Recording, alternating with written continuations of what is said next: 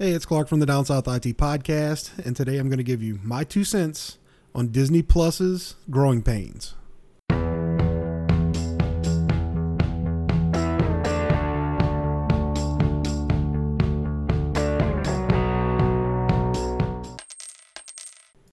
First off, Happy New Year to everybody. We're just getting started in 2020, and apparently, even since the debut of Disney Plus, which was only a couple of months ago, they have already started pulling some content from the site and some fairly well-known titles also. The Sandlot, both Home Alone movies, Shaggy Dog, a couple of Pirates of the Caribbean movies. These are nowhere to be found.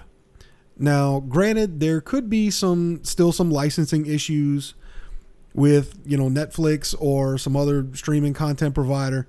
So it's probably the case that they're legally obligated to pull some of these because of prior licensing things that are going on in the background that we have no idea about. But the fact that they said they were going to have their entire catalog up on Disney Plus, and now all of a sudden they're starting to take things away, is kind of rubbing some of their customers the wrong way.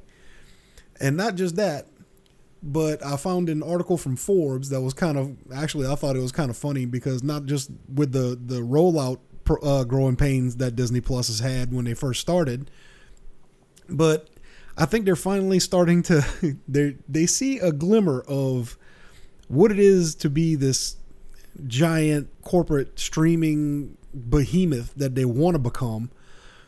And basically, they have found out that their customers, if there's not a whole lot to keep them enticed to stay, they're not going to.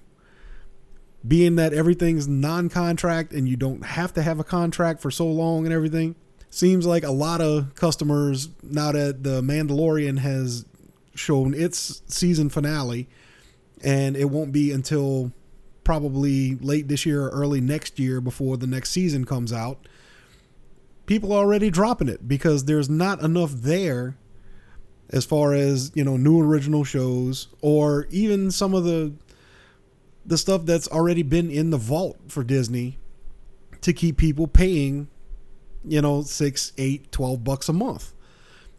It's just not worth it to most people, especially since a lot of these people already have the DVDs of all of these movies and shows and everything like that. They already have them. Granted, the streaming makes things a lot easier, but if you already have them, why pay a monthly rate to watch something that you already have? And I think Disney's kind of starting to see that maybe they should have planned things out a wee bit better as far as when things were going to roll out, at least to keep people enticed for a full year. Because most of the things that they have on the slate coming aren't going to be coming until early 2021 or late 2020. And of course, that being some of the Marvel series and a few more of the Star Wars series that are slated to start, showing up. They do have a couple of things that they did slate to start soon, as one being Star Wars: The Clone Wars, the animated series. And they're bringing back Lizzie McGuire from the dead, apparently. To be honest, they do have hardcore followings for those shows, but it's not a very wide audience. So if you want to keep people enticed to your product for a long period of time, and granted, they're still learning, they're still getting things ramped up. So I do fault them for not having things laid out like they, in the best way possible. Now, granted, if you want things to be good, you have to wait because, production takes time, editing takes time. I understand that. But if you should have at least had more things coming down the pipe than just one show, at least to keep people enticed for a little while, So scheduling is probably going to be something that's on top of their list for next year, I would assume. So whenever these other shows do start coming out, then we're going to have, things line up a little bit better to where, hopefully, as far as they're concerned, that they want to keep us going month to month. Unless, you are like some people that prepaid for like a year or prepaid for a couple of years, because they did have a couple of those packages floating around also. It's one of those things that scheduling is part of the growing pains.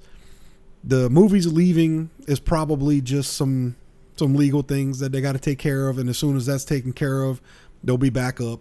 They have so many properties, it's insane, so they have to keep track of all of that. But at least now everything's in one place. So hopefully they can get the scheduling down, and then, they won't see people just jumping ship like they are right now. So I'm sure that the people will come back when the shows come back, but for right now, they may have a little bit more of a peek into the psyche of their customers as far as streaming goes.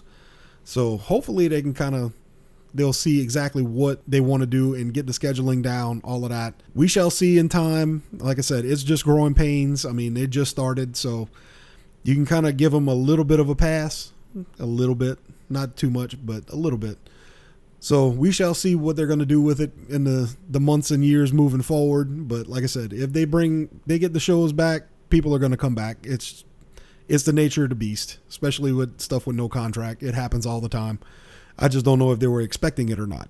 Don't forget, check out the website, downsouthitpodcast.com, the Facebook page at downsouthit. Also, you can hit up the YouTube channel. Just search Down South IT Podcast and you'll find it there. Like, subscribe if you don't mind. Thank you again for listening. This has been My 2 Cents.